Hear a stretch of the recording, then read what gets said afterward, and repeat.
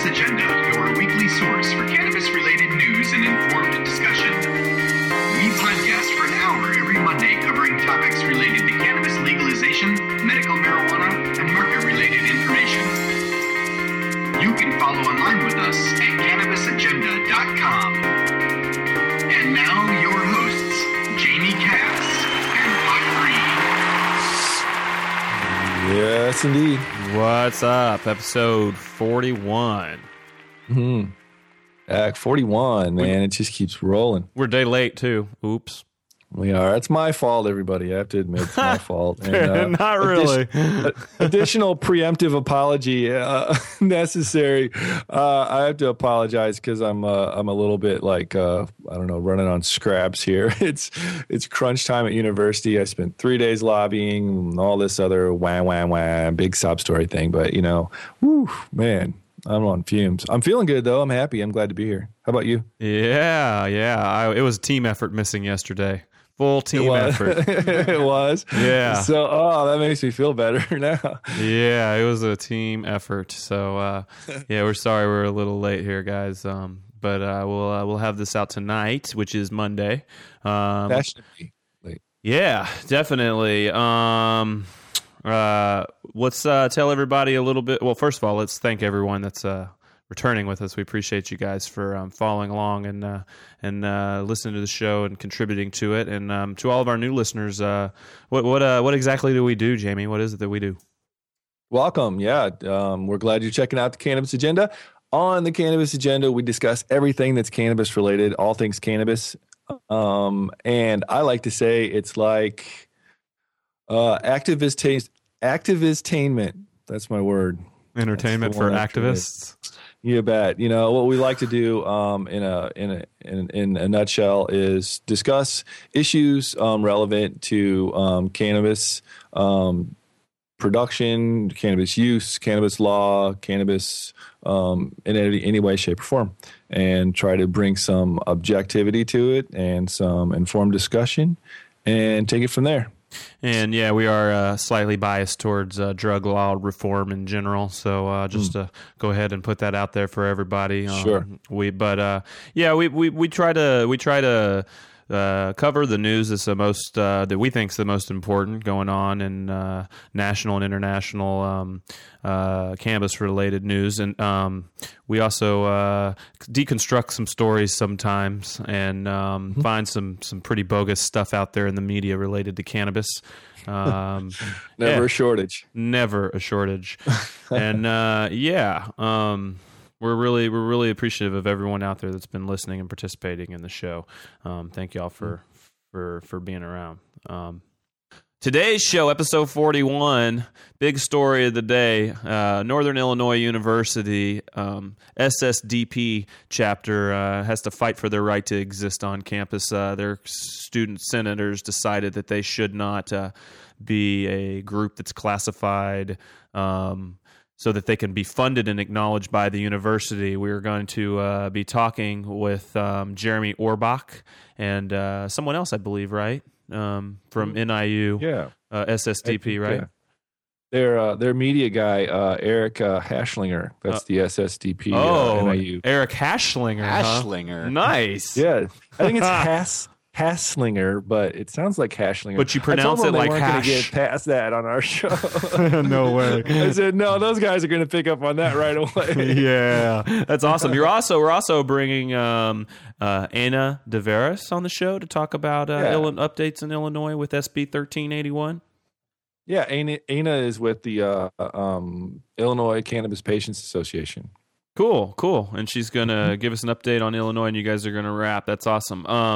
And we're going to hear very passionate Lou Lang defending SB 1381. That's one thing we're definitely going to get to. It's a good clip to listen to if you want to hear someone. Yeah, that's energized. just his first one too. Sure. At the end, it was like 10 times more passionate, if you can imagine. He was screaming at those people. Really, and because I hear that what went down there was kind of that people were being pretty rude and stereotyping people a lot in that place. So sounds like Illinois is the story of the day. There's a lot of drama coming out of your home state, Jamie.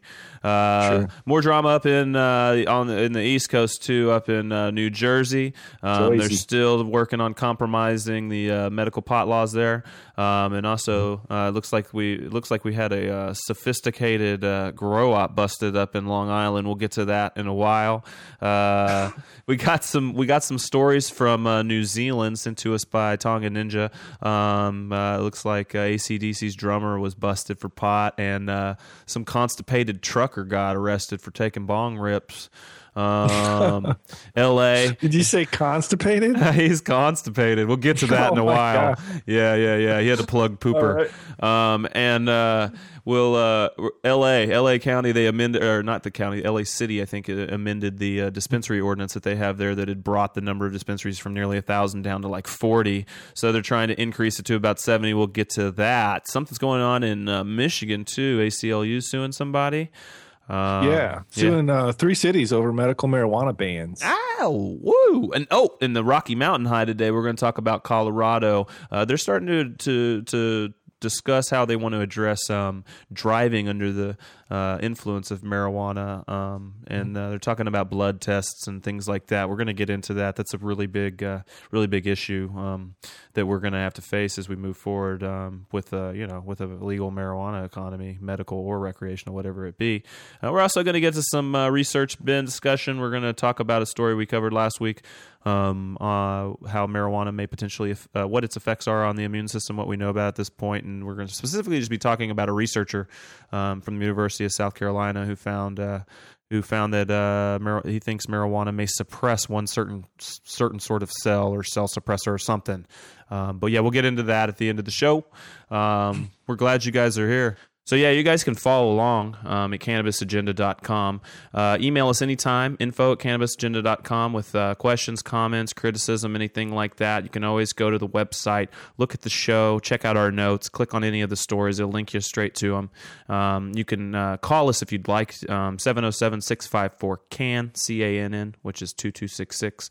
You leave a voicemail, let us know if you do not want it to go on there. If you do not say you don't want it on there, we will probably play it on the air. You can listen to us either from the website or from iTunes. If you go to iTunes, you can search Cannabis Agenda, The Cannabis Agenda. You can search, we're pretty easy to find if you search just keyword cannabis or marijuana. Please leave us reviews on there. It helps us a lot. And you can always check us out on Twitter and Facebook. And when you're on Facebook, please tell your friends about us and ask them to like us as well.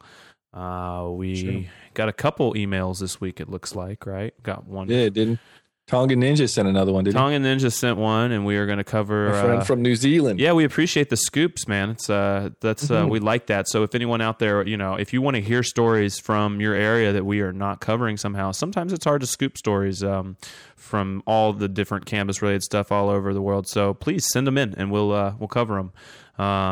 If you know anybody that you think we should talk with or have any leads on that, please send them our way as well. I think it's pretty important for us to just go ahead and jump into Illinois today. What's going on out there in the Midwest? Some craziness happening down there in the Midwest melee. Well, I guess this is actually glimmers of hope as well. There's Well, I went to that regional conference for the SSDP a couple weeks ago, where I reported from. Students for Sensible Drug Policy is what SSDP stands for, by the way. And we met there with an NIU chapter from Northern Illinois University in DeKalb, Illinois, and a Mr. Jeremy Orbach. And he was telling us after we met and kind of introduced ourselves that they were getting denied recognition from their student senate at their college. They weren't letting them identify as SSDP and get regular student organization funding like everybody else did.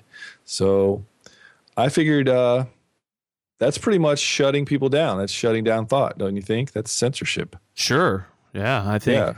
Yeah, man, that stuff. I mean, I could see if a group. The only reason I could see not giving a group funding would be like if they were directly giving money to specific politicians, or if they were like a violent group, an openly violent group.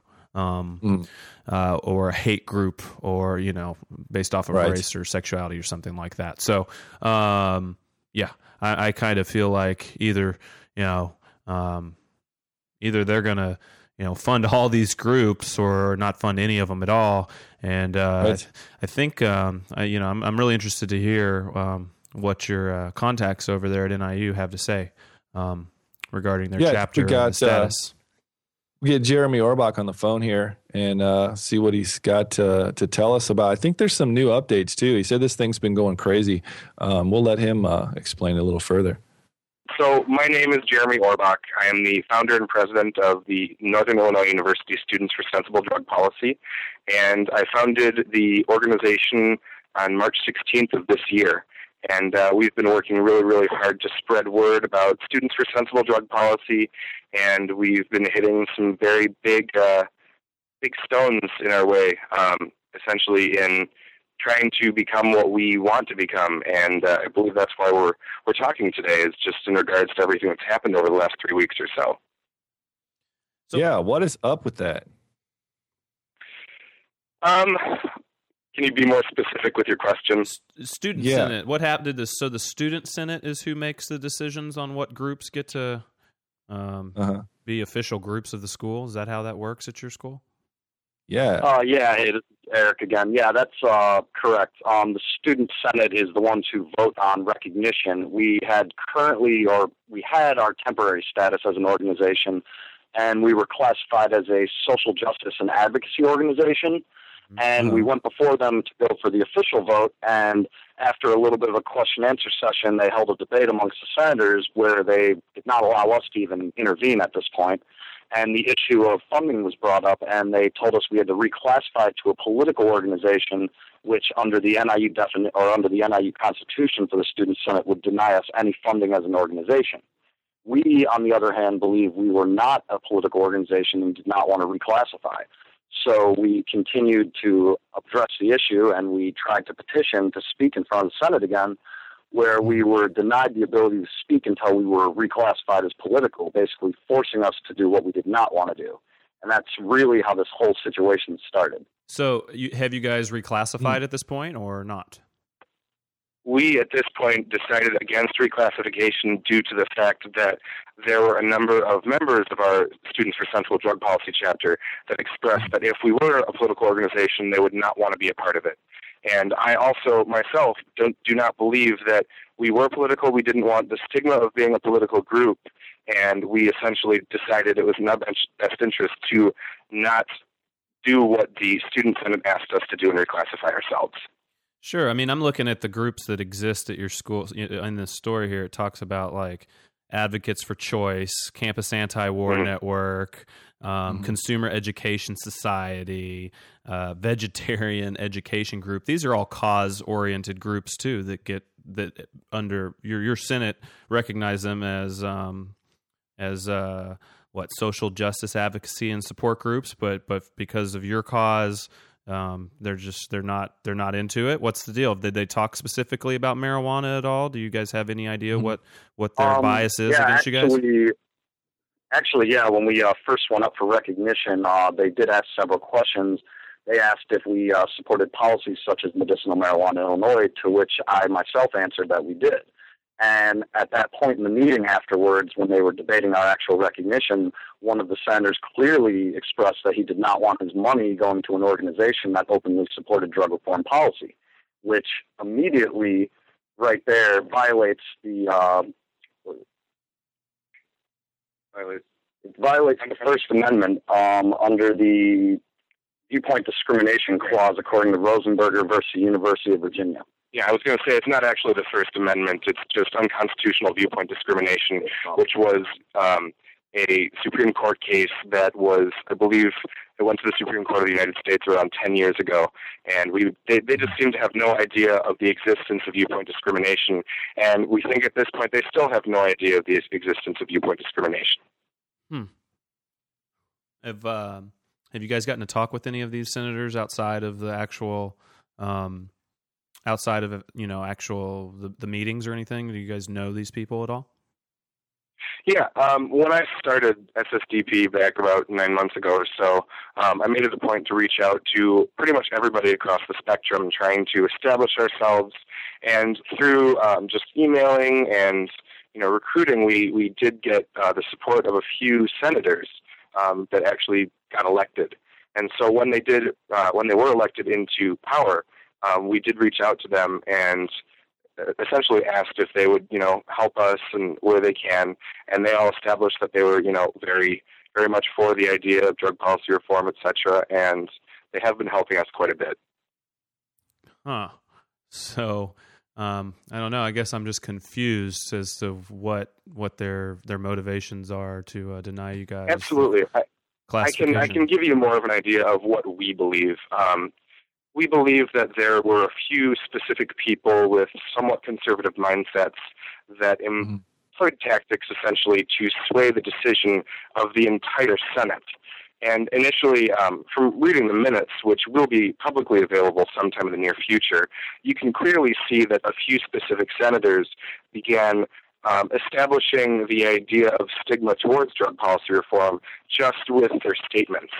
And essentially what happened was a lot of the senators got really confused, and it was made clear to us by one of the senators directly that when the vote was initially taken to force us to reclassify, a great number of people didn't even understand what the vote was on. So it is in our opinion, essentially, that there were a few specific people that felt as though it was in their best interest to prevent us from becoming an organization. And hang on, Eric wants to say something as well. Yeah, also, one instance that we have that directly speaks to this issue is that after we had been denied our recognition in the first place, President Jeremy, he met with members of the Senate, and he spoke with them, and he asked them, well, what is your definition of a political organization, and what is your definition of a social justice advocacy organization? They informed us that they had definitions for these organization classifications, and we found out later they did not. And we actually found out through the newspaper that next Monday when we found out that the Senate had passed a vote the night before that defined a political group. And they defined a political or religious organization as any organization that lobbies local, state, or federal legislatures or that runs informational campaigns. So right there, we knew that they were directly wording that against us because we had specifically told them that we run informational campaigns. Aren't there plenty of non-political groups on campus that run informational campaigns? For example, AIDS awareness, is that not an informational campaign? Absolutely. It was the feeling of us as soon as this definition was put into law that nearly every single group on campus in some way runs informational campaigns. I mean, the snowboarding club, for example, they run campaigns to let people know that, hey, there's a snowboarding club on campus, come check us out. And to us, that meant that, every single group on campus would have to change themselves to a political organization. And that's where we really saw, a huge conflict. Wow. It's cool that you stood up for this thing. It's just starting to take off from what I understand. What's the status of this thing now?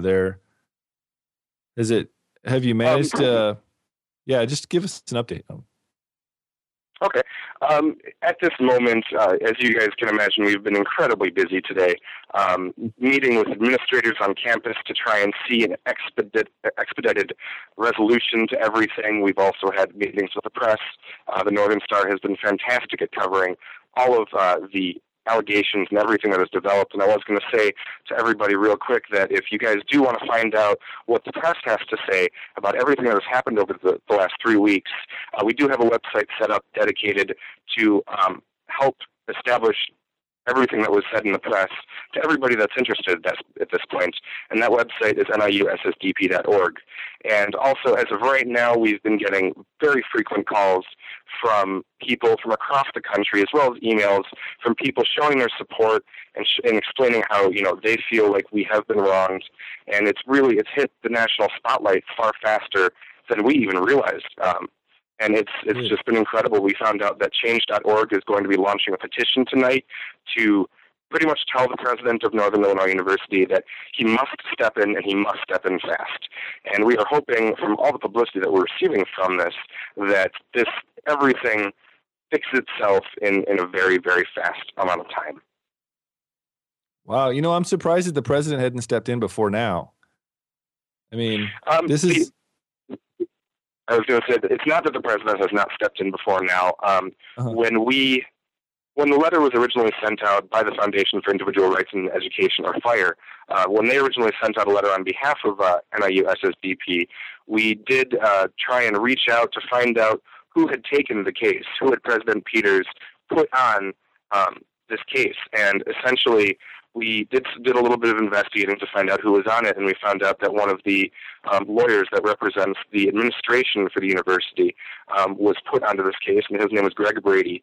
And we began working with him around 2 weeks ago, trying to establish that, we're not looking to go to court for this. We're not looking to pay lawyers.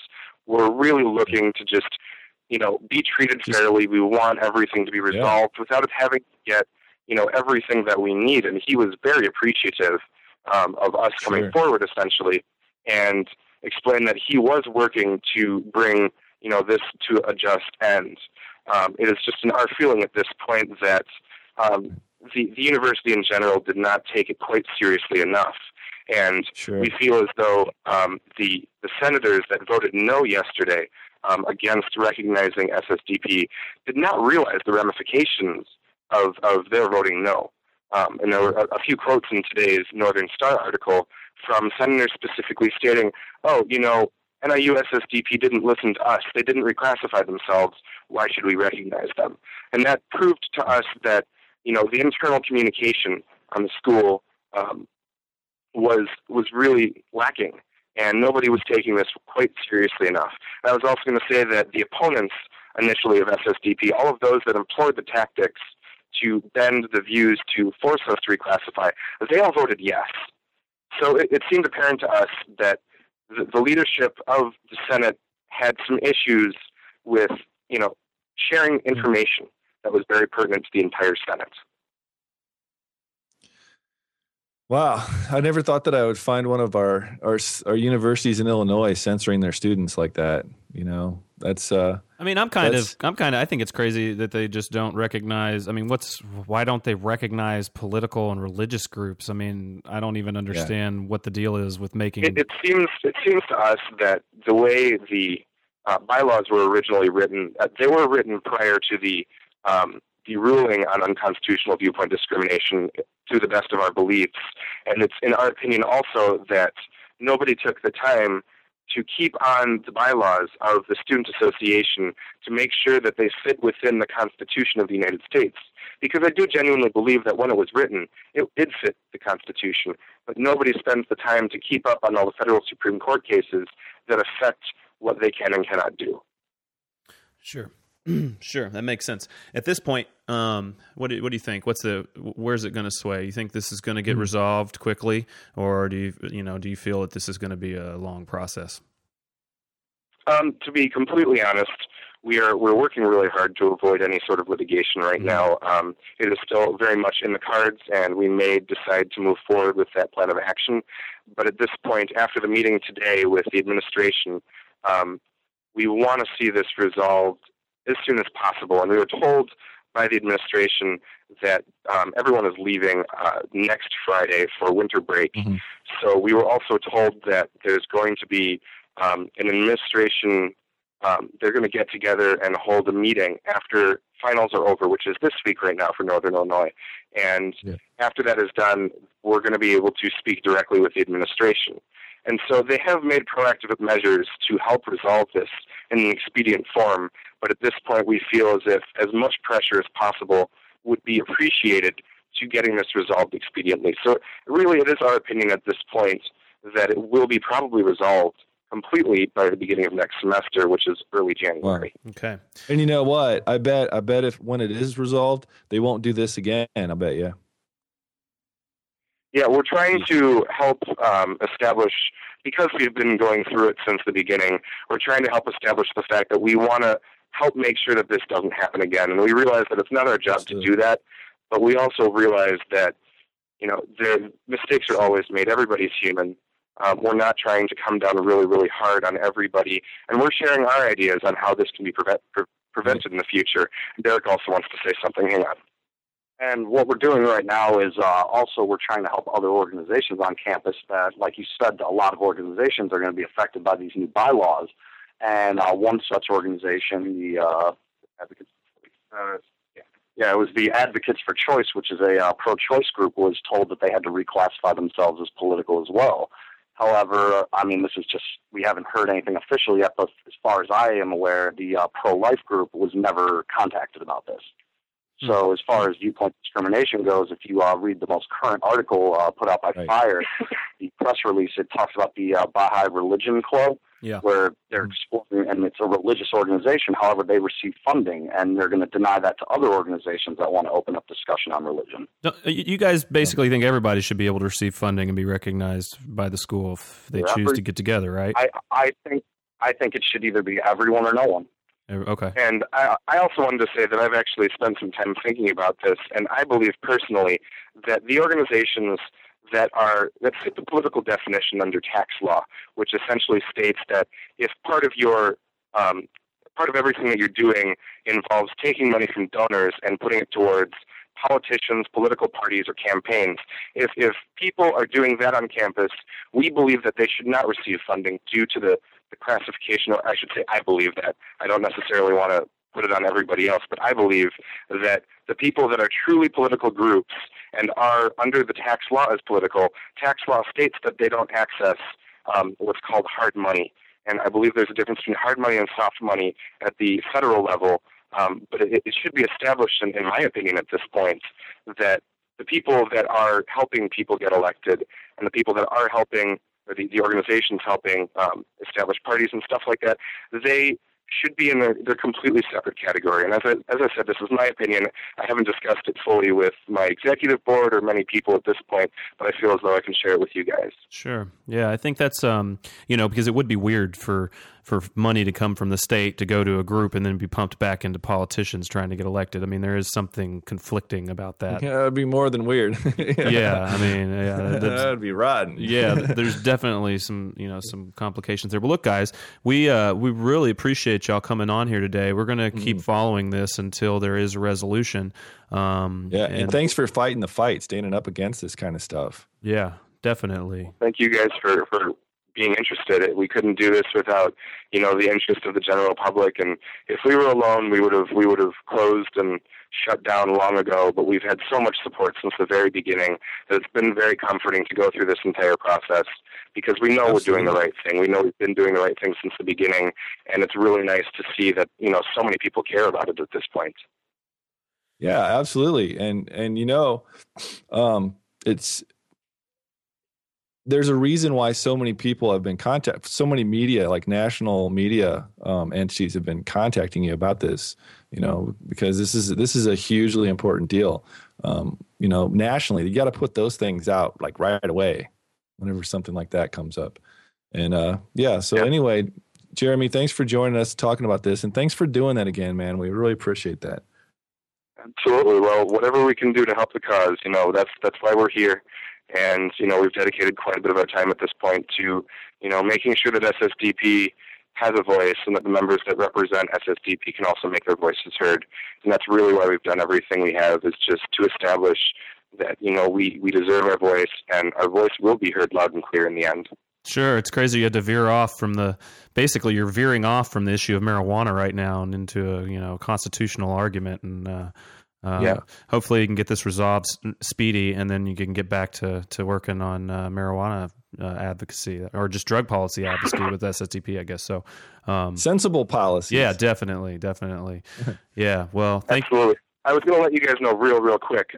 We actually, in the idea of marijuana and talking about it at this point, we worked with a number of people in Springfield to launch a campaign to help pass Illinois Senate Bill 1381. And we've been working really hard just spreading the word as we've been through this entire scandal. We have, I believe, somewhere around 34 days now until the final day that the House of Representatives can deliberate on Illinois Senate Bill 1381. And we've been working really hard with the publicity that we're getting to also establish the fact that there is this bill, and it exists right now in the House of Representatives. And we are trying to get a lot more people motivated to begin speaking out. And at this point, we only need 3 votes for it to pass within the next 30 some odd days. So we've been really hoping that publicity that we're getting right now can help bring publicity also for, the reform of marijuana policies and, medical cannabis in Illinois. Excellent. Well played, sir. Very good, very good. We appreciate all the work you guys are putting into everything.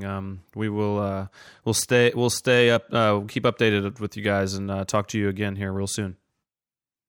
Absolutely. Well, we really appreciate you guys taking the time to listen to us today. And anytime you guys have any questions, our website is NIUSSDP.org. We have a form that you can get in touch with us. We're more than happy to extend as much as we can out across the nation, essentially. Cool, Jeremy. Thanks. Well, thank you guys. You guys have a nice one, okay? All right. Thanks a lot. All right. No problem. Bye-bye. Bye. Two dings. All right. Dings. Two functional stoners on that one. Hyper-functional stoners.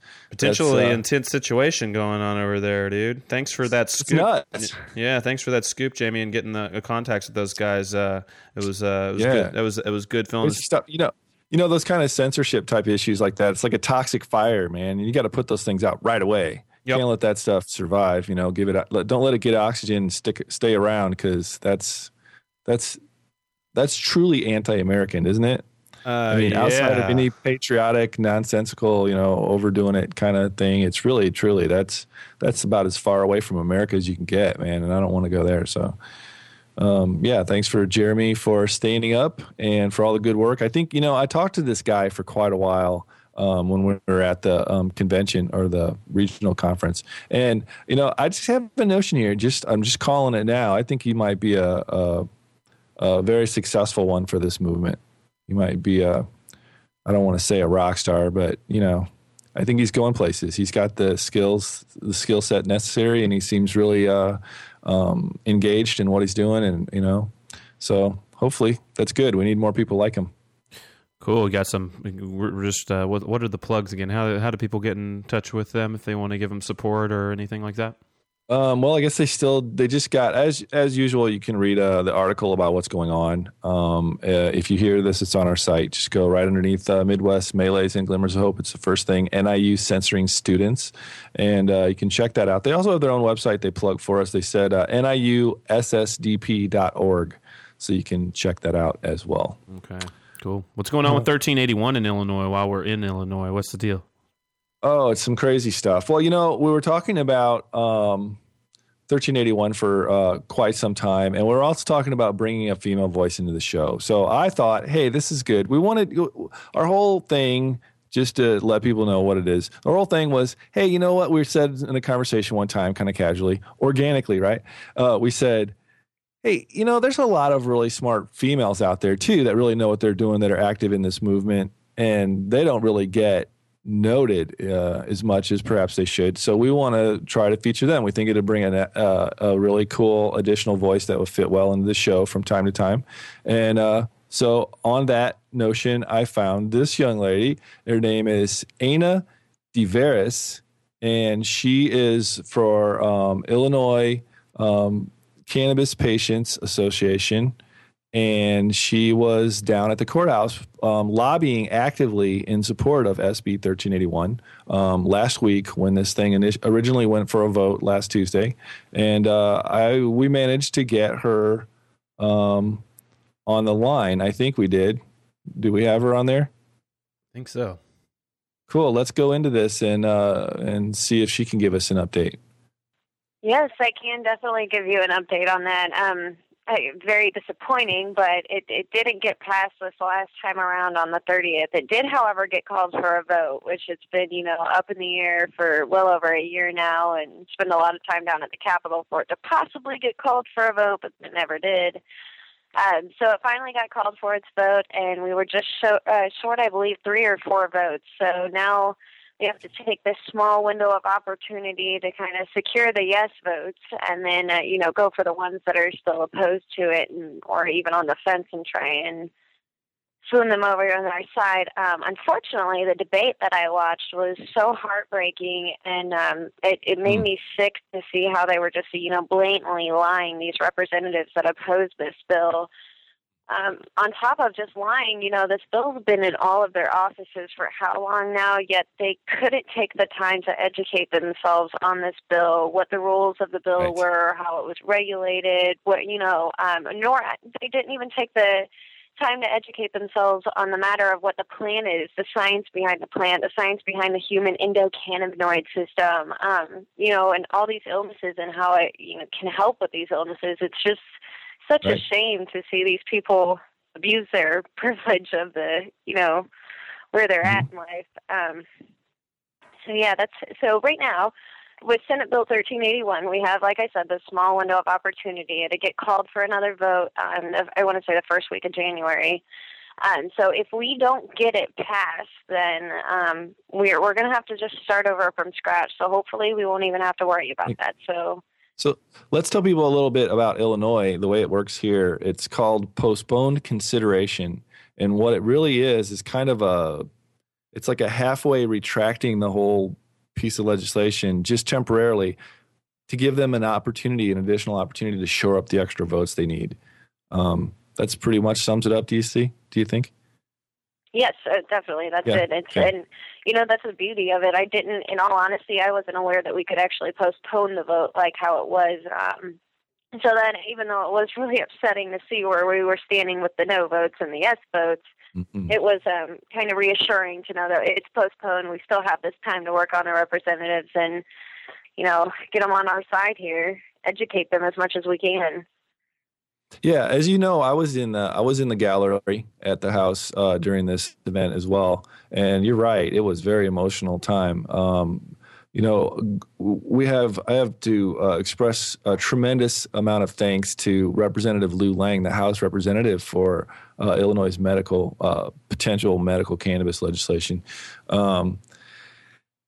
He couldn't have argued things more passionately. I don't know. No, not at all.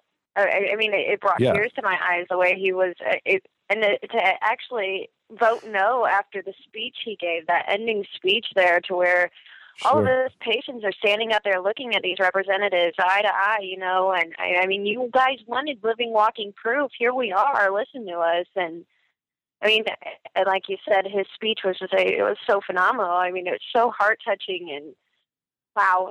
Yeah, it was quite an emotional moment for sure. I think we have a clip from when he just opened. It wasn't the best part at the end. I think I'm going to try to find that for sure, because if they have this other stuff all recorded, then they should have that recorded. It's from the actual House itself that produced this thing.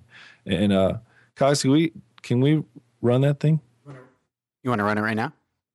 Or we can do that. Pretend to. No, let's do it. Here it is. Run it, yeah. Hopefully you can hear this, Aina. Yeah, you should be able to. There are 15 other states that allow the use of marijuana for medical purposes. 15 other states, and all of them will tell you this is the most controlled, narrow bill in America. We did that to get the ball rolling, to help sick people. Finally, the bill has a 3-year sunset. This isn't forever. If this works, I'll have to come to the floor, or someone else will, in 3 years and beg and cajole and plead with you to pass it again. And if it isn't working, and if all the doomsayers are correct, none of us will vote for it. But how do you turn down the kind of people sitting in the gallery today? How do you turn down people who are sick, people who are in pain, people who have not had the ability to have a quality of life without this health care product? And make no mistake, my friends, this is not a bill about drugs. This is a bill about health care. We had a national debate that went on for over a year about health care. Long debates, controversial, arguing across this country about health care. And it's a health care plan that will cost America billions of dollars. Be for it, be against it, it's not the point. The point is, this is health care for Illinois under narrowly defined circumstances that will not cost the taxpayers of Illinois one dime. The people who today have to take OxyContin and morphine and codeine just to get through the day have no quality of life. They're bedridden. They can't take care of their kids. They can't take care of their laundry. They can't go to the movies. They can't live their life. This bill will enable them to legally do that. Now, many of the people in the speakers gallery today take this product. They're not ashamed of it, and they're able to get through the day. But what about those who cannot? What about those who don't have the ability to do that? Will we allow them really to live a life of pain, or in the alternative to be totally doped up? And by the way, what are they doped up on? Oxycontin, morphine, codeine, addictive narcotics. And those narcotics themselves are killing people. And my friends, no one in the history of the world has ever died from an overdose of marijuana. But every day in this state, people are dying from an overdose of Oxycontin and morphine and codeine. And we must do something to help the people of Illinois live a quality of life. We cannot just be afraid of the word marijuana. In fact, I was the guy who in college would never go near it. When I sponsored this bill, I had friends from across the country who hadn't seen me since high school and college say to me, "You have this bill? You're the guy who's sponsoring this bill?" They couldn't believe it.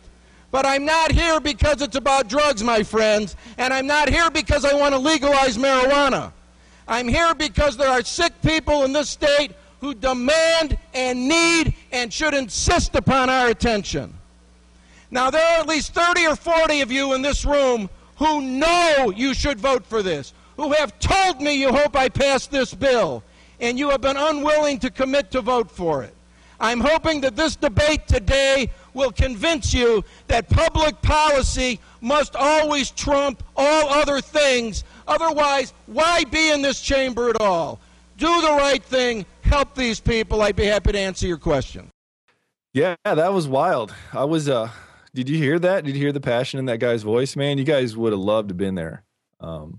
It was amazing. I mean, I can't believe that amidst the language that he was just breaking it down so simply to these people, but they seem clueless.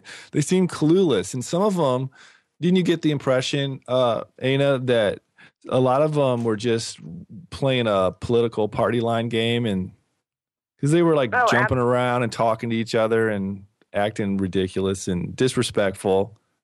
Very disrespectful, and half the time, and what really offended me is when a representative of the opposing side would stand up, they would ask their question for, Representative Lang, and he would start to give the response back, and they would be sitting there talking with somebody else, not even paying attention. So you're going to debate something, and then you're not going to even listen to the response, even asking questions, and not even listen, take the time to listen to the answer. I observe that, and I'm taking that into consideration. I hope these representatives realize this. Yeah, how cavalier of an attitude can they have to do that? That's shameful, I think, for our state, lawmakers to behave that way. Yep. Absolutely. For sure. Well, who was the other person that was there? Cole, Representative Cole. Is she the one that went on a tirade? This lady she did. is new. She was, in my opinion, she was the most offensive out of all representatives. I mean, you had a couple of reps out there saying, "Hey, Representative Lang, where's your hemp necklace at?" And, I find that offensive as well. But the things, Representative Cole was calling it dope and obviously hadn't educated herself. She was trying to say something about vaporizing, but she didn't realize that what vaporizing, that word, and I want to say she was calling it nebulizing. This Representative Cole got on there, and she's new, and she hasn't made her bones with her cronies yet, all the Republicans over there. And so she's trying to get in their favor, And she stood up and she said, "I'm new and I don't speak well, but I wanted to make sure I said something about this."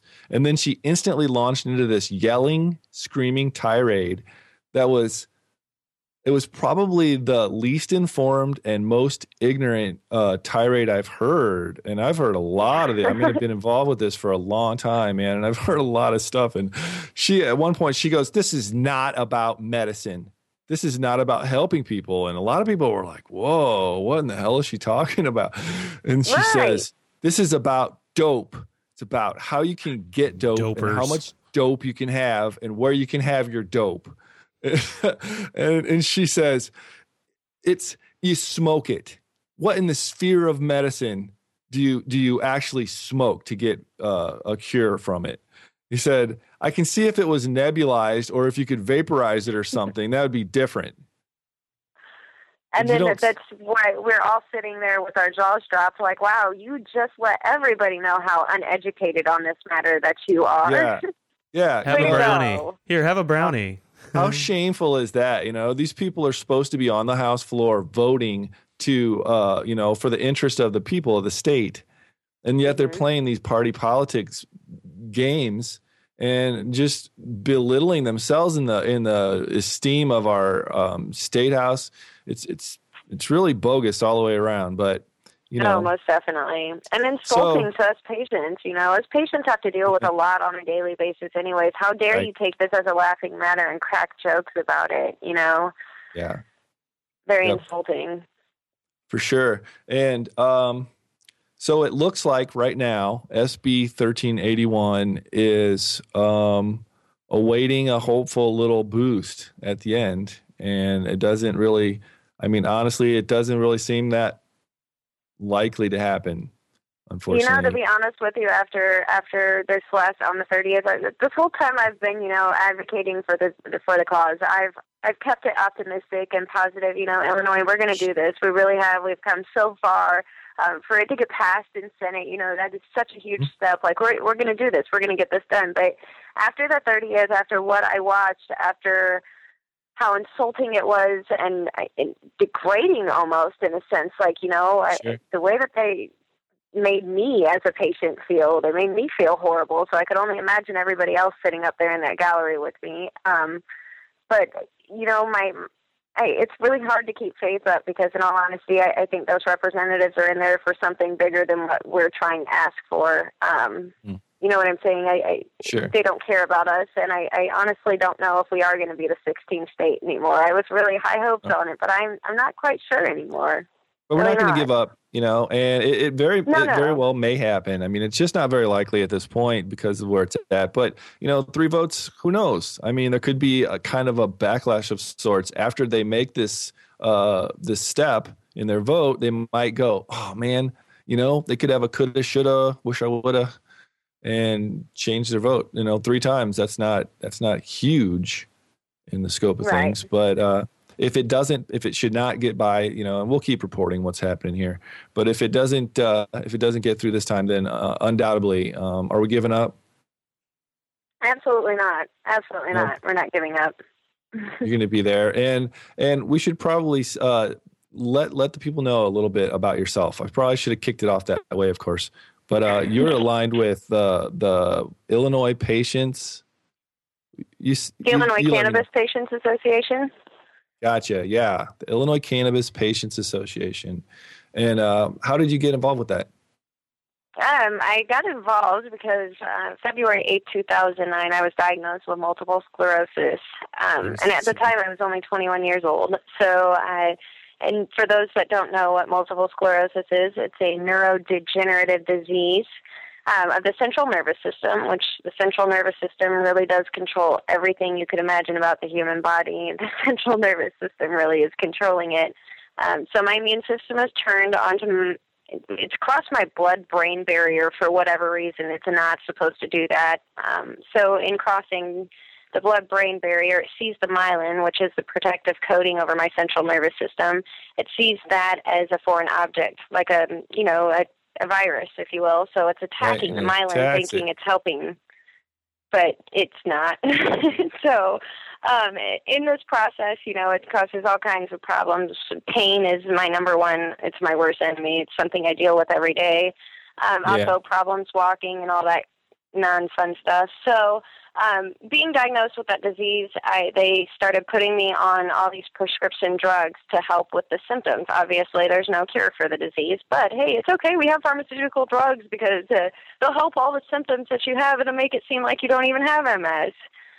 So being so naive at the time and not knowing what I was getting myself into as far as the disease and the medication and what the toxicity was going to do to my body, I started taking these prescription drugs that my doctor was prescribing me. I had my first drug was a neuropathic painkiller. And just to start off here, a neuropathic pain, for those that don't know what that is, it's a pain that's occurring somewhere, obviously in your brain, but a lot of it's backfiring messages from this disease messing things up. Anyways, so neuropathic pain are, burning sensations, pinching sensation, tearing, stabbing, shredding, horrible pain. Yeah, it's awful, and I experience them everywhere.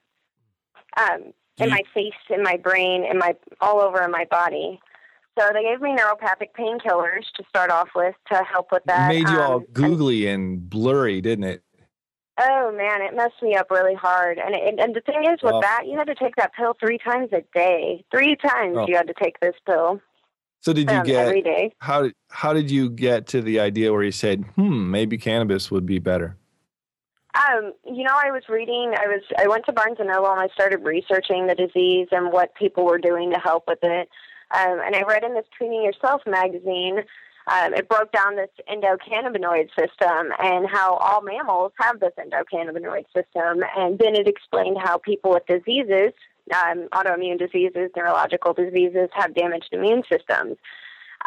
So I had tried smoking cannabis before I had originally read this in the magazine, and I even told the neurologist at the time, hey, look, I am using this, and it's actually helping a tremendous amount. It makes my insides feel like what they felt like before I had MS. It makes me feel normal again. And he got this really big grin on his face and was very excited about it. And he told my family she has to continue doing this. If this is helping her, she needs to continue. So fast track back onto reading that article at Barnes & Noble. I started understanding things as to why when, I would medicate with cannabis, I was putting these cannabinoids into my system that my body was lacking because I had a damaged endocannabinoid system because of my disease. So then after reading that, it's like, wow, this makes sense. This is why I start feeling normal when I medicate with this. I start feeling like what I should feel like because I'm replacing cannabinoids that aren't being produced anymore because of my damaged endocannabinoid system. And like I said, with neuropathic pain, I again, with researching and whatnot, I found that there's the CB1 and CB2 receptor in the human body. They're cannabinoid 1 and cannabinoid 2 receptors. So after researching that, and it made me understand, okay, this is why on those days that I have cognitive dysfunction because of my disease and those lesions in whatever area they're in, this is why when I medicate with cannabis, I can keep my train on track. It doesn't keep derailing. Every time I try thinking, my train derails. Or, the pain, for instance, that's a great example. The pain in my face, the pain in my legs, the pain in my arms, the pain all over my body, and even on the right side of my brain. It instantly stops as soon as I medicate. And the reason for this is because those cannabinoids are finding that CB1 receptor and they're cleaning, so that way it can't, transmit any more pain through that. After reading this and understanding how it all works, I mean, it blew my mind to sit there and think, wow, how dare they not let us have this as our medicine? Like, this makes sense, and there's science behind it. Like, there's no science. Our bodies don't have what morphine receptors in it. That's why people are dying from these drugs, because our body doesn't recognize these chemicals. It does recognize cannabinoids, though. It understands what to do with the cannabinoids. So that's kind of how I all got started into that mix there. And it just motivated you. Yeah. Wow. You're certainly knowledgeable about the medical aspects as far as it pertains to yourself. So that's wise, to be certain.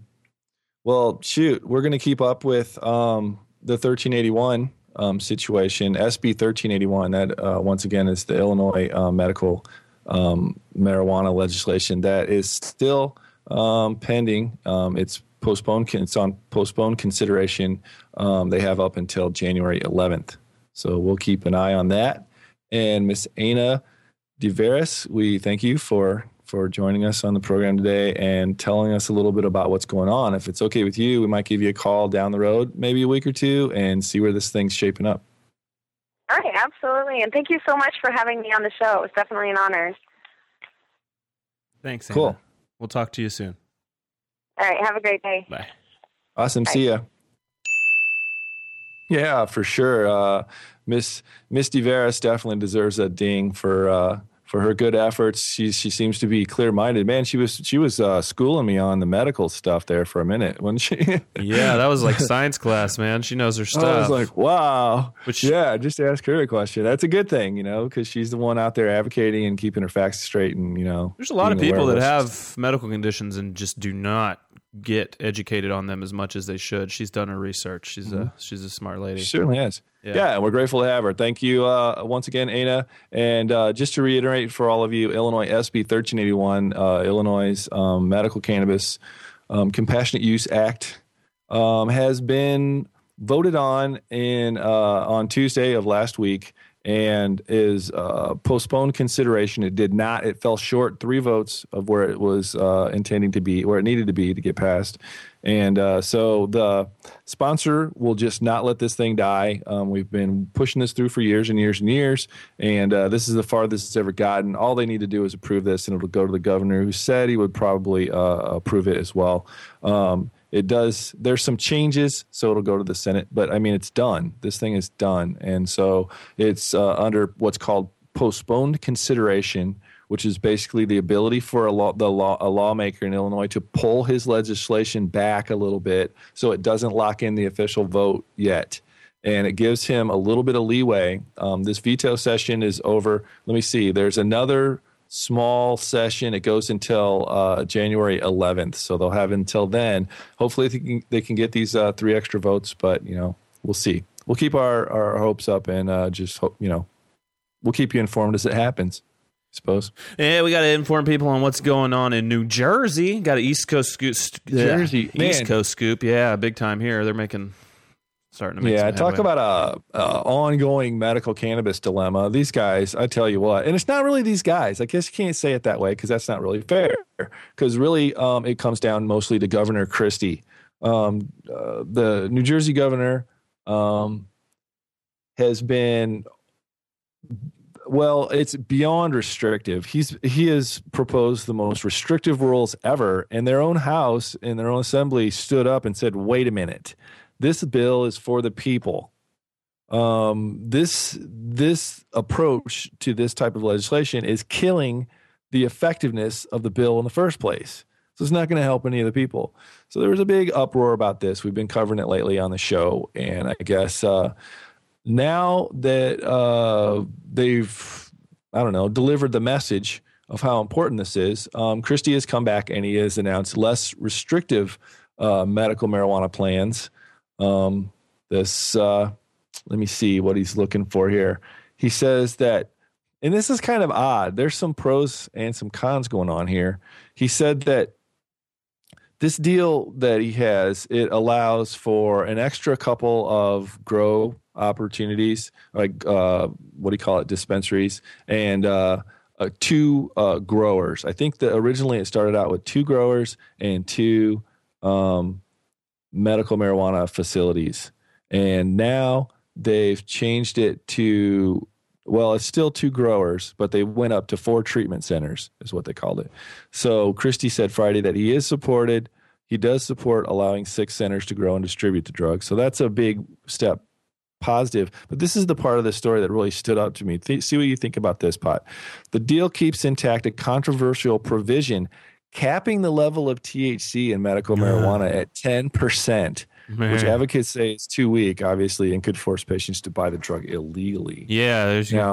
What's your take on that one? They should just import a bunch of shitty Mexi swag and just put it in those centers. I mean, if they want if they want crappy weed, if they only want people to have crappy weed, then they should. This is a good rule, I mean. Oh, that's horrible, dude. It's there are a few. I've seen cannabis testing on a lot of different strains, and there are a few strains that go that fit that category, but not very many anymore. I mean, most of the strains are between like 10 and 20%.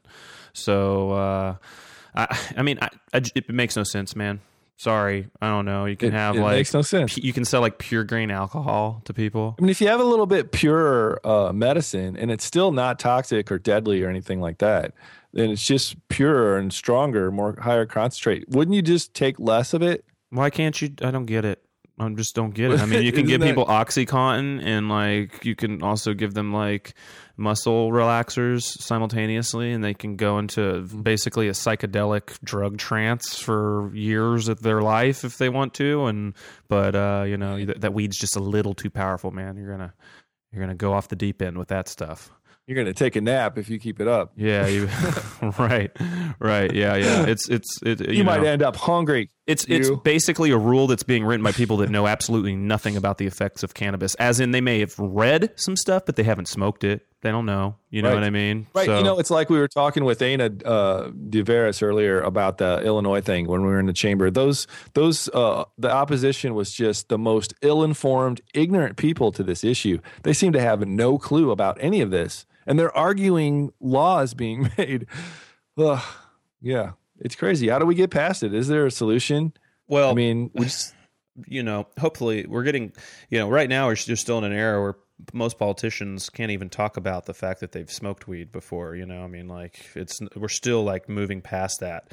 I'd say that as we continue moving forward, like, and politicians at least recognizing they smoked weed, or as that younger generations start taking power, like maybe their first-hand knowledge will be, maybe they even smoked weed and didn't end up continuing on with it, but they smoked it enough times to like realize that you don't get high like you do the first couple times, the rest of the time, that you do build somewhat of a tolerance to it, that you can like have it be an effective medicine for you over time. Is that you're not going to always be like that first time you got stoned when you were 14 years old and everything seemed like a movie, and you were like, wow, what is this stuff? And I mean, that it can actually be a effective medicine that doesn't turn people into idiots and lunatics.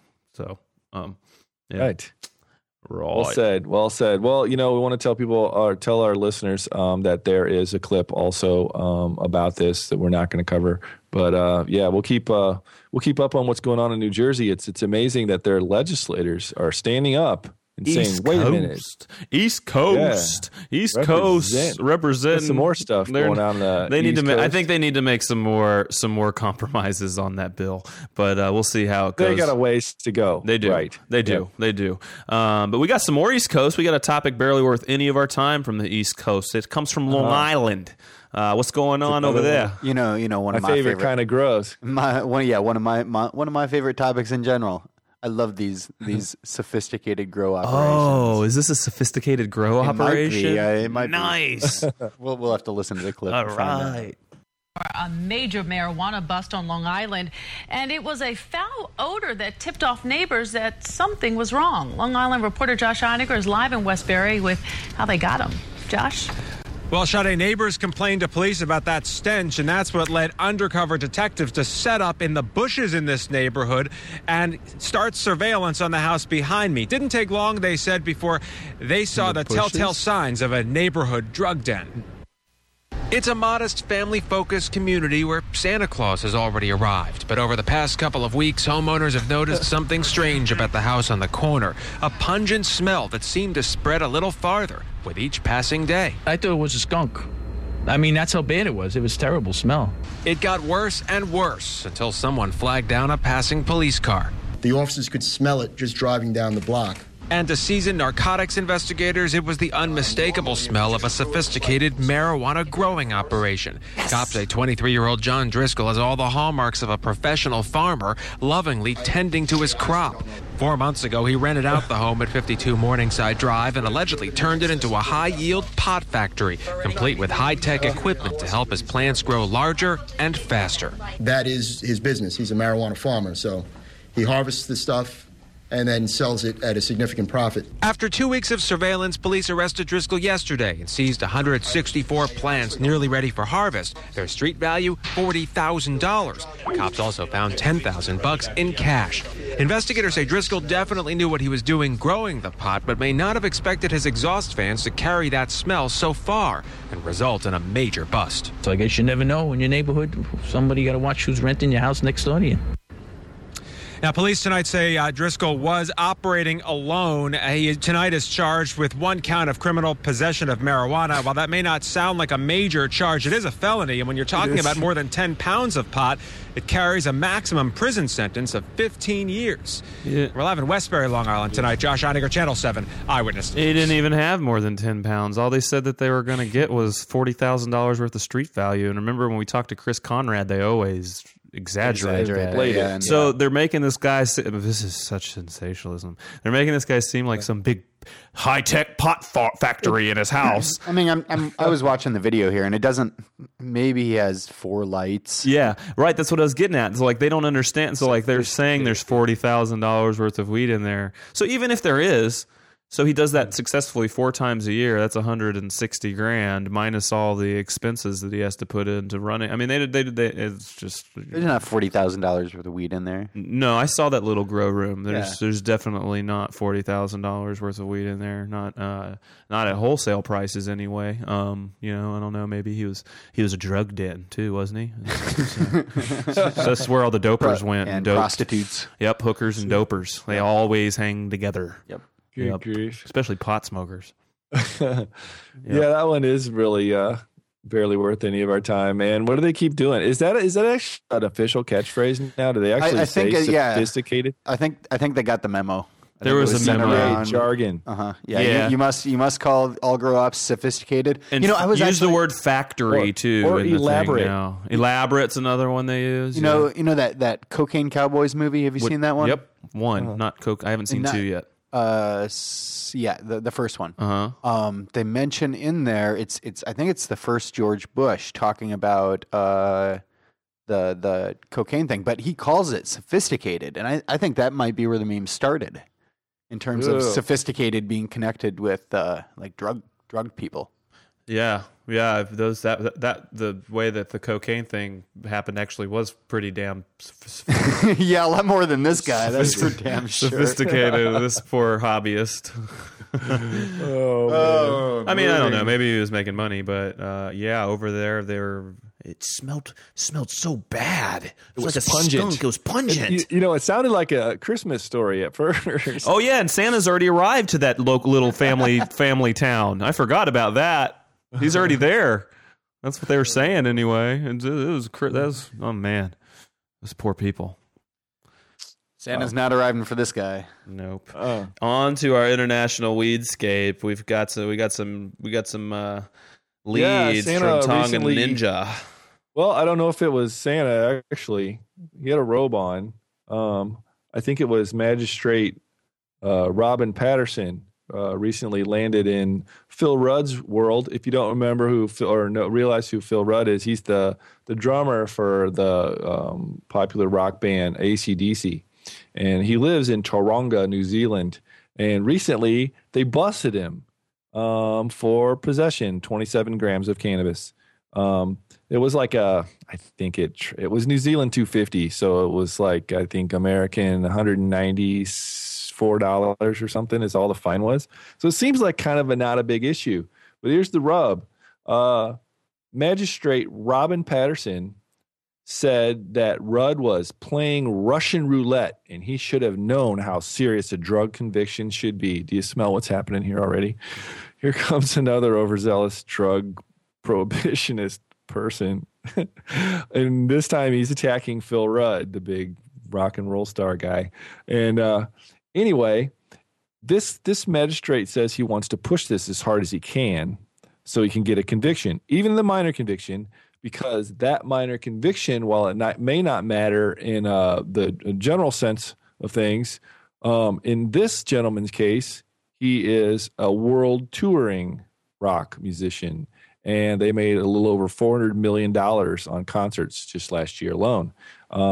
So that money is potentially up for grabs, or at stake, I guess is how you would probably put that.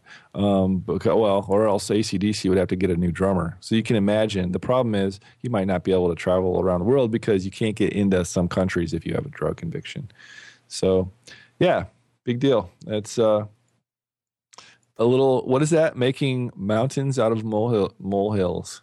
Yeah, bummer. That's crazy.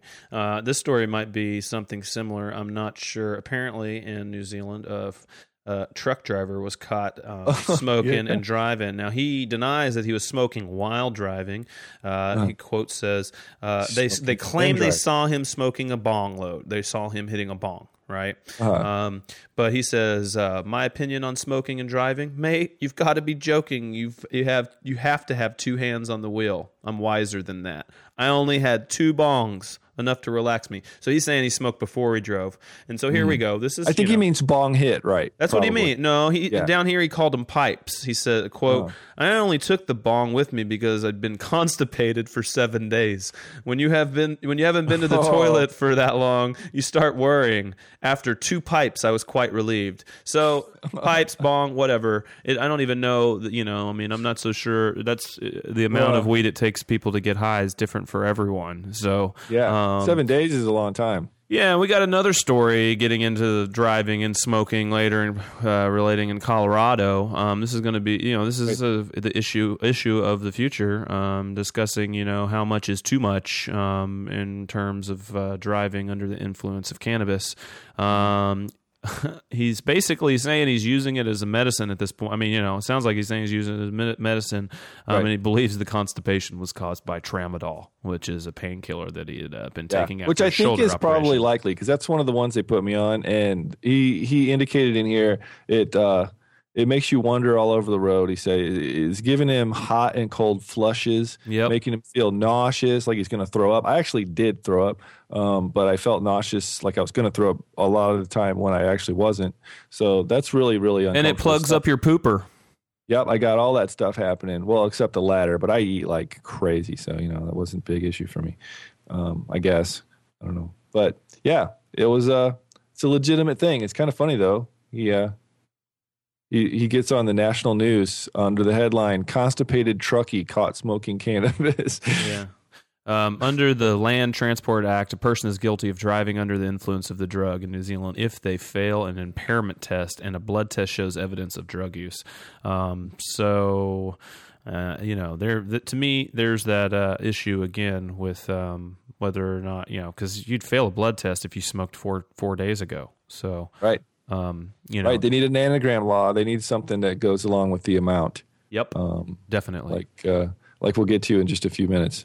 Definitely. So, Tonga Ninja, we really appreciate the leads, man. We'll keep on covering them. I've got a little, only one thing to talk about in California this week. We're burying it a little bit, actually, for the first time in a while. But this is kind of a big deal. LA City Councils, we've talked about a lot in the past, passed an ordinance way back at the beginning of the year. There were around, it's hard to say how many there actually were, but there were around 1,000 dispensaries in Los Angeles prior to this ordinance being passed the ordinance. They thought it would bring it down to around 140 dispensaries. They wanted to make sure that there were at least 70 dispensaries. Based on the rules they said at the beginning, this is actually ruled out. It has brought the number down to like 39 or 40.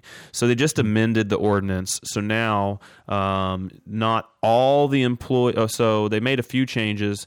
Not all. It does not have to be the exact same. Let's see. Here are the changes they've made. First, they say that all employees of a medical marijuana facility, not just its owner or manager, will be held responsible for running the dispensary according to the law. What do you think the implications of that could be? Doesn't that sound like they're trying to make it like where you're like personally liable if your company does something illegal? I thought that like being part of some sort of corporate structure kind of protects you in that way, doesn't it? Yeah, could you read the last part of that again? It says, first changes. All employees of a medical marijuana facility, not just its owner or manager, will be held responsible for running the dispensary according to the law. Huh. Yeah, right. I think there's crazy implications. Exactly. So let's say that the sheriff's department believes that there's faulty accounting going on Then you get in trouble for it? And they go in and try and catch you money laundering, and one of the owners or managers is money laundering, but you're just a bud tender, and so now you're responsible? Personally responsible? Oh, no. Is that what it means? I'm not questioning it. I am definitely questioning if that's what it means, because what it says right here is all employees of a medical marijuana facility, not just its owners or manager, will be held responsible for running the dispensary according to the law. So even if you're just a grunt, the security guard or a bud tender or whatever, doing things, all you're doing is checking people to make sure they don't have weapons and checking their script and letting them in and then selling them product. You have no part in the business prior to any of that or after any of that. You don't talk with the attorneys. You don't do anything, but you're still accountable, like legally accountable. I'm not so sure that's. I think that's a major issue. I don't even know how you can. I mean, that's like constitutional stuff right there, dealing with like corporate hood and everything. I might set an amendment to that one. Right. Might want to cut that part out. Yes. The second change they made was a marijuana facility may legally remain open if it either has the same ownership or the same management that was in place in November 2007, which is the cutoff date to register the dispensaries with the city and state, or if the dispensary was registered as a California nonprofit corporation before the city council passed the ordinance in November 2007.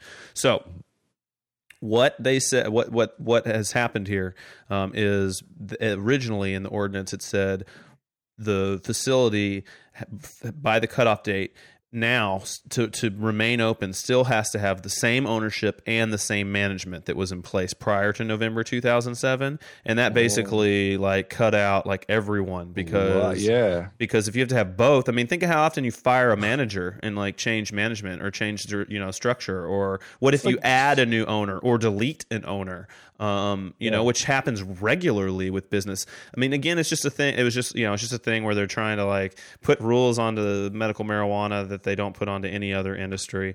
But ridiculous rules too. They just changed it so now they're like you can at least have one of those. You at least have to have the original ownership or the original management. One or the other will suffice. So what they're trying to do is they're trying to bring the amount of people that qualify up to 70. And if they have shortages, if these changes don't do it, but it does bring it somewhere close, it brings it to 60, 65, they will have a lotto to give the remainder of the business licenses out to people that win the lottery so that they can get the number up to at least 70. So that's your California update. California, thank you for that one, man. It sounds like they're trying to make some positive changes. They're trying to make some changes to fix the fuck up that they did. I don't know. Gotcha. I mean, I think that they need to have regulations down there because I've seen it firsthand. It can be a little crazy in Los Angeles with their scene, but they just need to enforce the rules. And they're really what they've done is they've tried to like tuck this, take this and tuck it away, and instead of like promoting these businesses to be solid, regulated, professional businesses and enforcing some rules for professionalism, they've decided to put these crazy land use rules in, and then they have these stupid things like, your management has to be the same or your ownership has to be the same, or, because why would, if you sold your business or changed your, it makes no sense. It basically, to me, seems like a way that Los Angeles was trying to take the pot market out of everyone's face, when in LA, obviously the demand was for it. Why did it grow so fast? Regulate these people, make them run professional businesses instead of, shady, little corner stores that deal to your group of whatever only, so make them be professional instead of like just trying to suffocate the whole industry. So big stuff in LA, the land of earthquakes and high crime rates. Swimming pools and Mac 10s. Right. Well, headed out to a little safer zone in Michigan. Well, I don't know how safe it is if you're a medical marijuana patient. It's gotten to such a point now that the ACLU has actually stepped in The ACLU arguing that cities do not have the power to veto a state law passed by a majority of Michigan voters, is suing 3 metro Detroit communities that have enacted medical marijuana bans.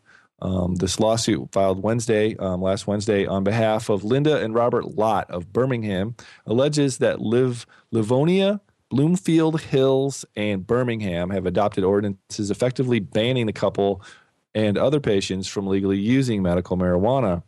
Their attorney says, we're seeing a lot of cities that are passing very burdensome ordinances that stand in the way of patients and their doctors on this issue.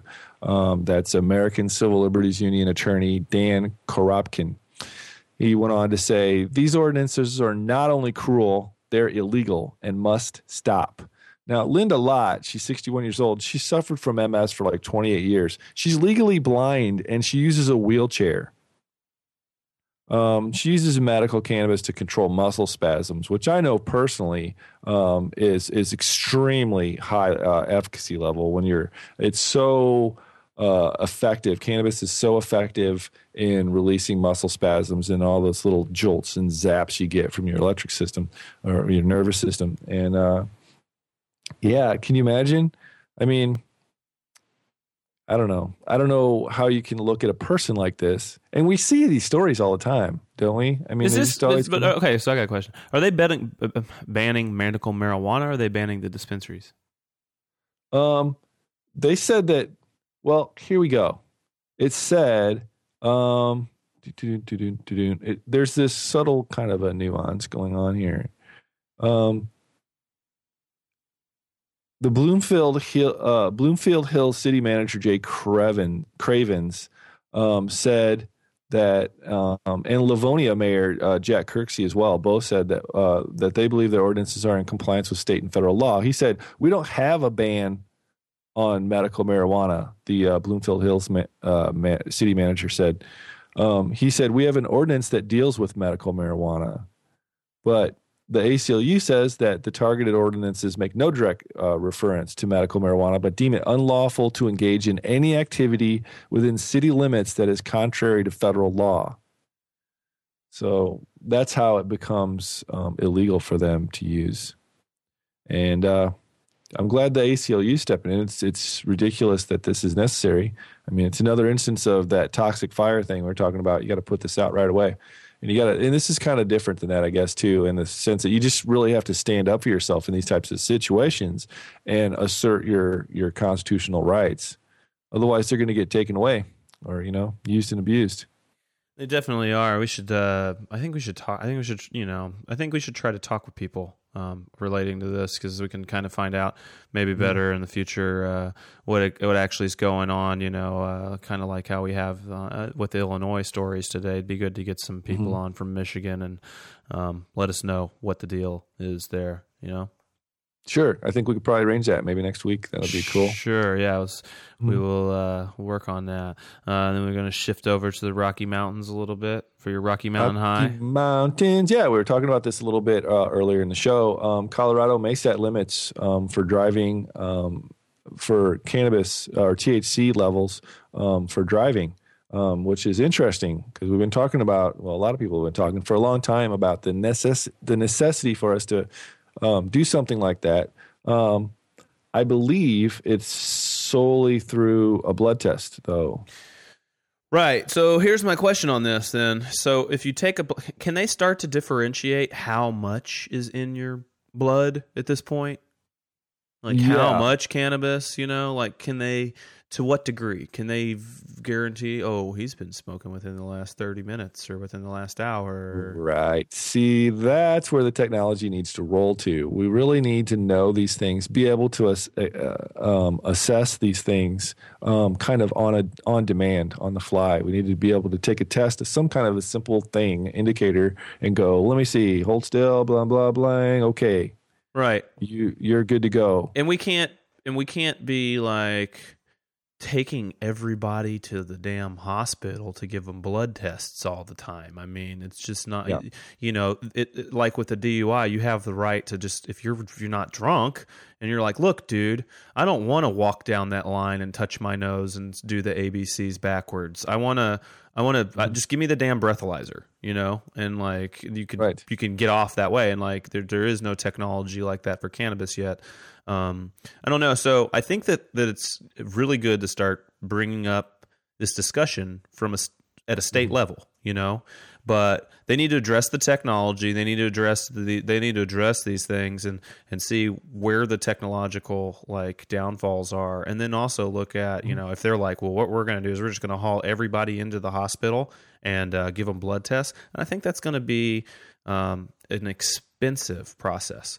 So I think, definitely people should be able to take impairment tests as well if the cannabis smell is, if it's obviously like smoke's not rolling out right then, like just because they smell like cannabis does not mean that they are high on it. If they work in the industry, they may smell like cannabis all the time.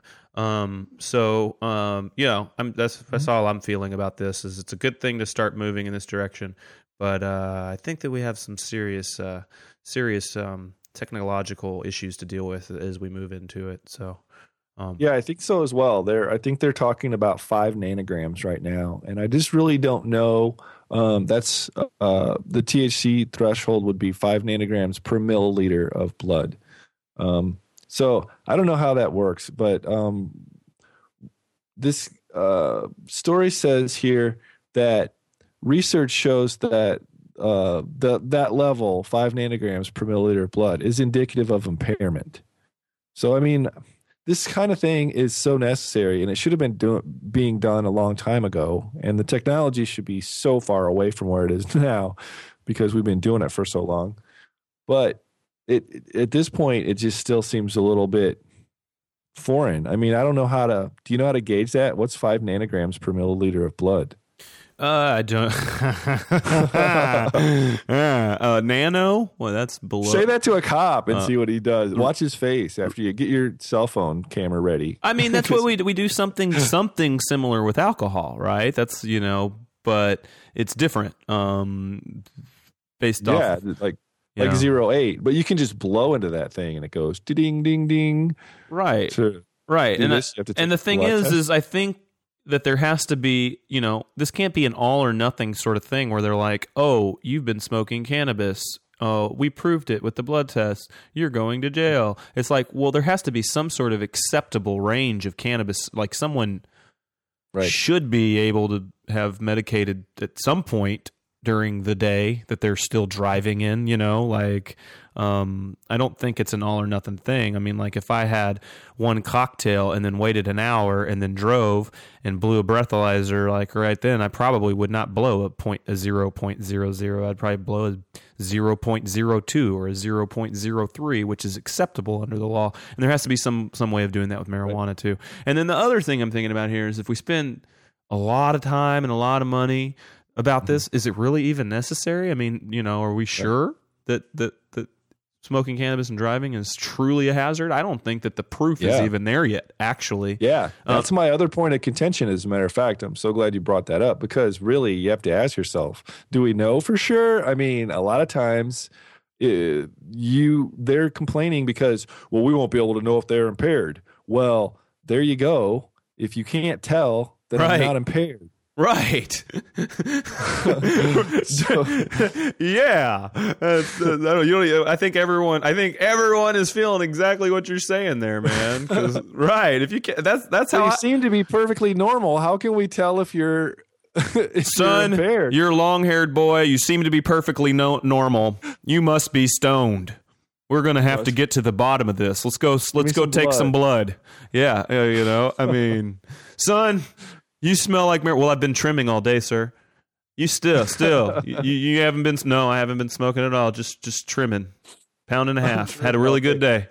Oh, right now, a handful of states, including Pennsylvania, have a 5 nanogram limit for marijuana or its metabolites, according to NORML. And I don't know how established that is. I feel at a loss here. I mean, there obviously needs to be a metabolite rule, but how do we find out like what I want to personally, I want to get like, I want them to tell me. I want to go test myself. Like, okay, so you're saying this is the nanogram. All right. I'm going to smoke some weed now. And I'm going to get high. And then I'm going to, then I want you to test me. And then, I'm not quite to that level yet. All right, how much more do I need? You know what I mean? Like, you have to kind of know how to judge it based off of your feeling or something. I'm thinking that 5 nanograms is not going to be enough to be medicated. You won't be fully medicated at 5 nanograms. I mean, it sounds like a freaking minuscule little amount, doesn't it? Yeah.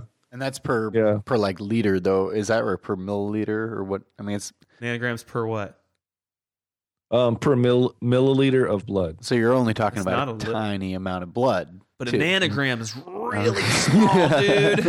But really small. I know it's small. It's really small, man. Wow. It is really, really small. Yeah, but the federal government does treat this like, a lot like plutonium at times, it seems. So maybe that's what they're thinking. Maybe. It's this huge volatile thing. I don't know. I guess from my understanding, you need to do a gas mass spectrometry test in order to determine the nanograms. But this story seems to think you can do it just from a blood test. So maybe that's the case. That would be really expensive. But yeah, that would hopefully be it's not just a way Colorado can throw every stoner in jail. You're high. Oh, you have a medical. Oh, you're high now. Oh, and then they you hadn't smoked in like 4 days, and they're still like, it's okay. Yep. Watch this. Yeah, got that new law. Watch this. I love this part. Sounds like a future research bin area. I think it's. I think it's something. I think these laws and moving forward with the technology to try and to find the research to do the research to determine what is an acceptable amount to have in your body while driving. And then to find out how to test that are huge things. And they're huge things to start making a lot of people more comfortable with the idea of medical marijuana and recreational marijuana legalization. So, right. And sorting through this stuff, I mean, it can be confusing. There were, in 2009, the National Highway Traffic and Safety Administration found at least 1 in 5 drivers who were killed in car crashes subsequently tested positive for drugs. And THC or some other form of marijuana showed up in 1,085 of 21,798 drivers killed. So what is that? I don't even know, but 1,000 about 5%. Yeah, and out of those, that just says that it showed up. Yep, does not mean they were using it at the time of the fatal accident. So we're here at this program ready if we find proof and we think through reasonable judgment that this is something that's absolutely atrocious and it's killing people in cars, and we're going to say that and accept that that's what's going on. But the thing is that this doesn't say that at all, and so it's important that we be careful to make sure that we keep things in the proper perspective, limited to what we do know. Right. Definitely. For sure. Definitely. Yep. Yeah, we've got let's move on to some research bin studies here. Because we also got one of these stories that we followed last week. I want to talk about again here in a second. So, and it's kind of pointing to that when we find things that we feel, potentially, not that aren't potentially good about marijuana or its effects. We want to report on them because we're not just being closed-minded to the fact that there could be potential negative side effects or health consequences to marijuana use. We feel like the verdict is still out, but that at this point, most of the research that's been done points towards marijuana being a healthy, non-toxic substance. So, and there's a lot of capable, competent people. Excuse me, people out there studying this stuff right now too. Definitely, it's booming. So, all right, what you got here? If you don't know what site is this that we should know about? If you don't know about what's happening with medical cannabis, this is a great web source to find out more information. It's the International Association for Cannabinoid Medicines. Go to their website. Right on the front, it's in 5 languages. You can click on. Well, I'm going to click on English, and takes you right into their site. They have their newsletter. It's a free weekly bulletin that comes out, the IACM bulletin. They also have on their site facts, Journal of it's FAQs, Journal of Cannabis Therapeutics. They have definitions. They have information on cannabinoids. They have their whole website chock full of medicine and research, side effects, studies, case reports, and so forth. Definitely worth a try. If you haven't gotten to this one yet, check it out. It's global scientist working on medical cannabis. So yeah, check out that site. I want to get back to a story we sort of covered last week. This week, the news tells a little bit. Well, okay, first of all, let's tell about what this story was. There was a research study done by a immunologist at the University of South Carolina. His name is Prakash Nagarkoti, and he has been studying cannabis and its effects on the immune system for about 8 years. He's found a lot. So this is what we didn't know last week about this guy. We knew about the study, and we were being skeptical. We were being pretty skeptical of the study, weren't we? Mm-hmm. We were being well, it just said that it hadn't been peer reviewed and it wasn't published yet. Sure. But that doesn't mean that they can't report on it. I think it's fair to report on a. I mean, we report on studies sometimes that probably are in the same similar place. Stage. Yeah, similar stage in the process. So, and what he found found that chemical compounds in marijuana can suppress the body's immune functions, potentially speeding the growth of some cancers, but possibly helping in the fight against arthritis, multiple sclerosis, and allergies. So, what's happening is what's the name of this thing that he's found that maybe marijuana inhibits? It's what is the? Yeah, they're where's that stuff? Yeah, there's a special kind of cell, right? Yes, it's a cell, and it's the myeloid-derived suppressor cells that it impacts, which we would potentially like to hear exactly what that is. But from what I understand, they just found those. Yes, they're new, and they're finding that the cannabinoid, the compounds, kind of impact them and could be suppressing them, which would be a sign of suppressing the immune system to some degree. However, this guy is not someone that has been trying to dog weed with his research. He's been doing research that's found marijuana to be helpful in in pathology and stuff for people for a while as well. So. Right. I think that this is one of those studies that we really need them to look at again and actually to educate us more on what exactly this means and what the myeloid-derived suppressor cells do, how they affect your immune system, et cetera, et cetera. And I think we're going to have to keep following this because that's probably what's going to happen. Because this week there's more stories out, and they're basically kind of supporting this guy in general because a lot of people, he's been getting a lot of emails and stuff from people that are probably angry with him, I would guess, from people that are kind of on our side of marijuana law reform, and that may not be fair. I don't think it is fair. So we need to keep up with this in the future, and that's kind of the little update that I wanted to give to last week's story. So sure, we'll stay on. And it's really worth mentioning that some things are really good, like cannabinoids. It might be a new tool for doctors to treat arthritis with multiple sclerosis. Because in those autoimmune diseases, your immune system goes into overdrive, destroying healthy cells. And maybe that's why it works. One of the other reasons it works, besides hitting your CB1 and CB2 receptors. So that's true, right? Slows it down potentially. There's a lot of good things that this could mean if it's true.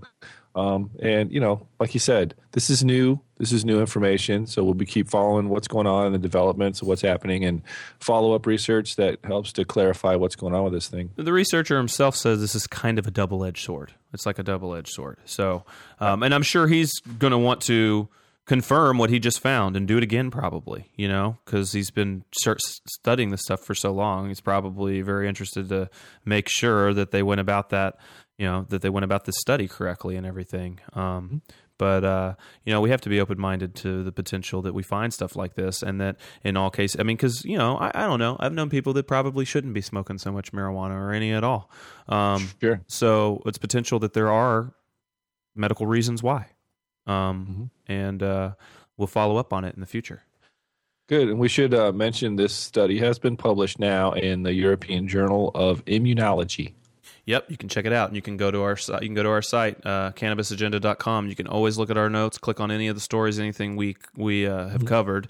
We are finishing up this show today. That that's the show. So yeah, check us out at the website. Email us anytime, info@cannabisagenda.com. Comments, criticism, give us some, let us know feedback.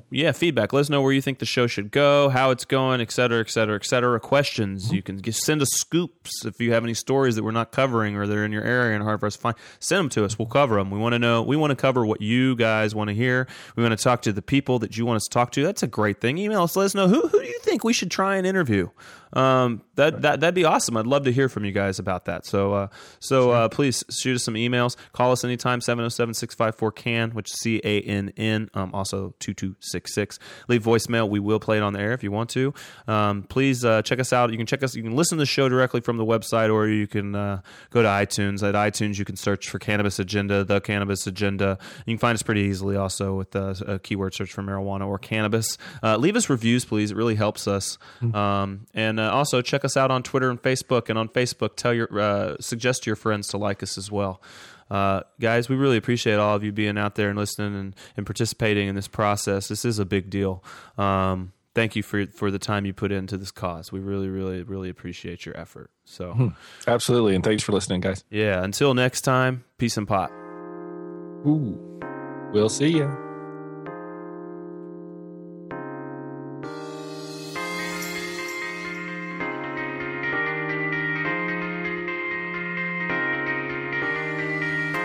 You've been listening to the Cannabis Agenda, your weekly source for cannabis-related news and informed discussion.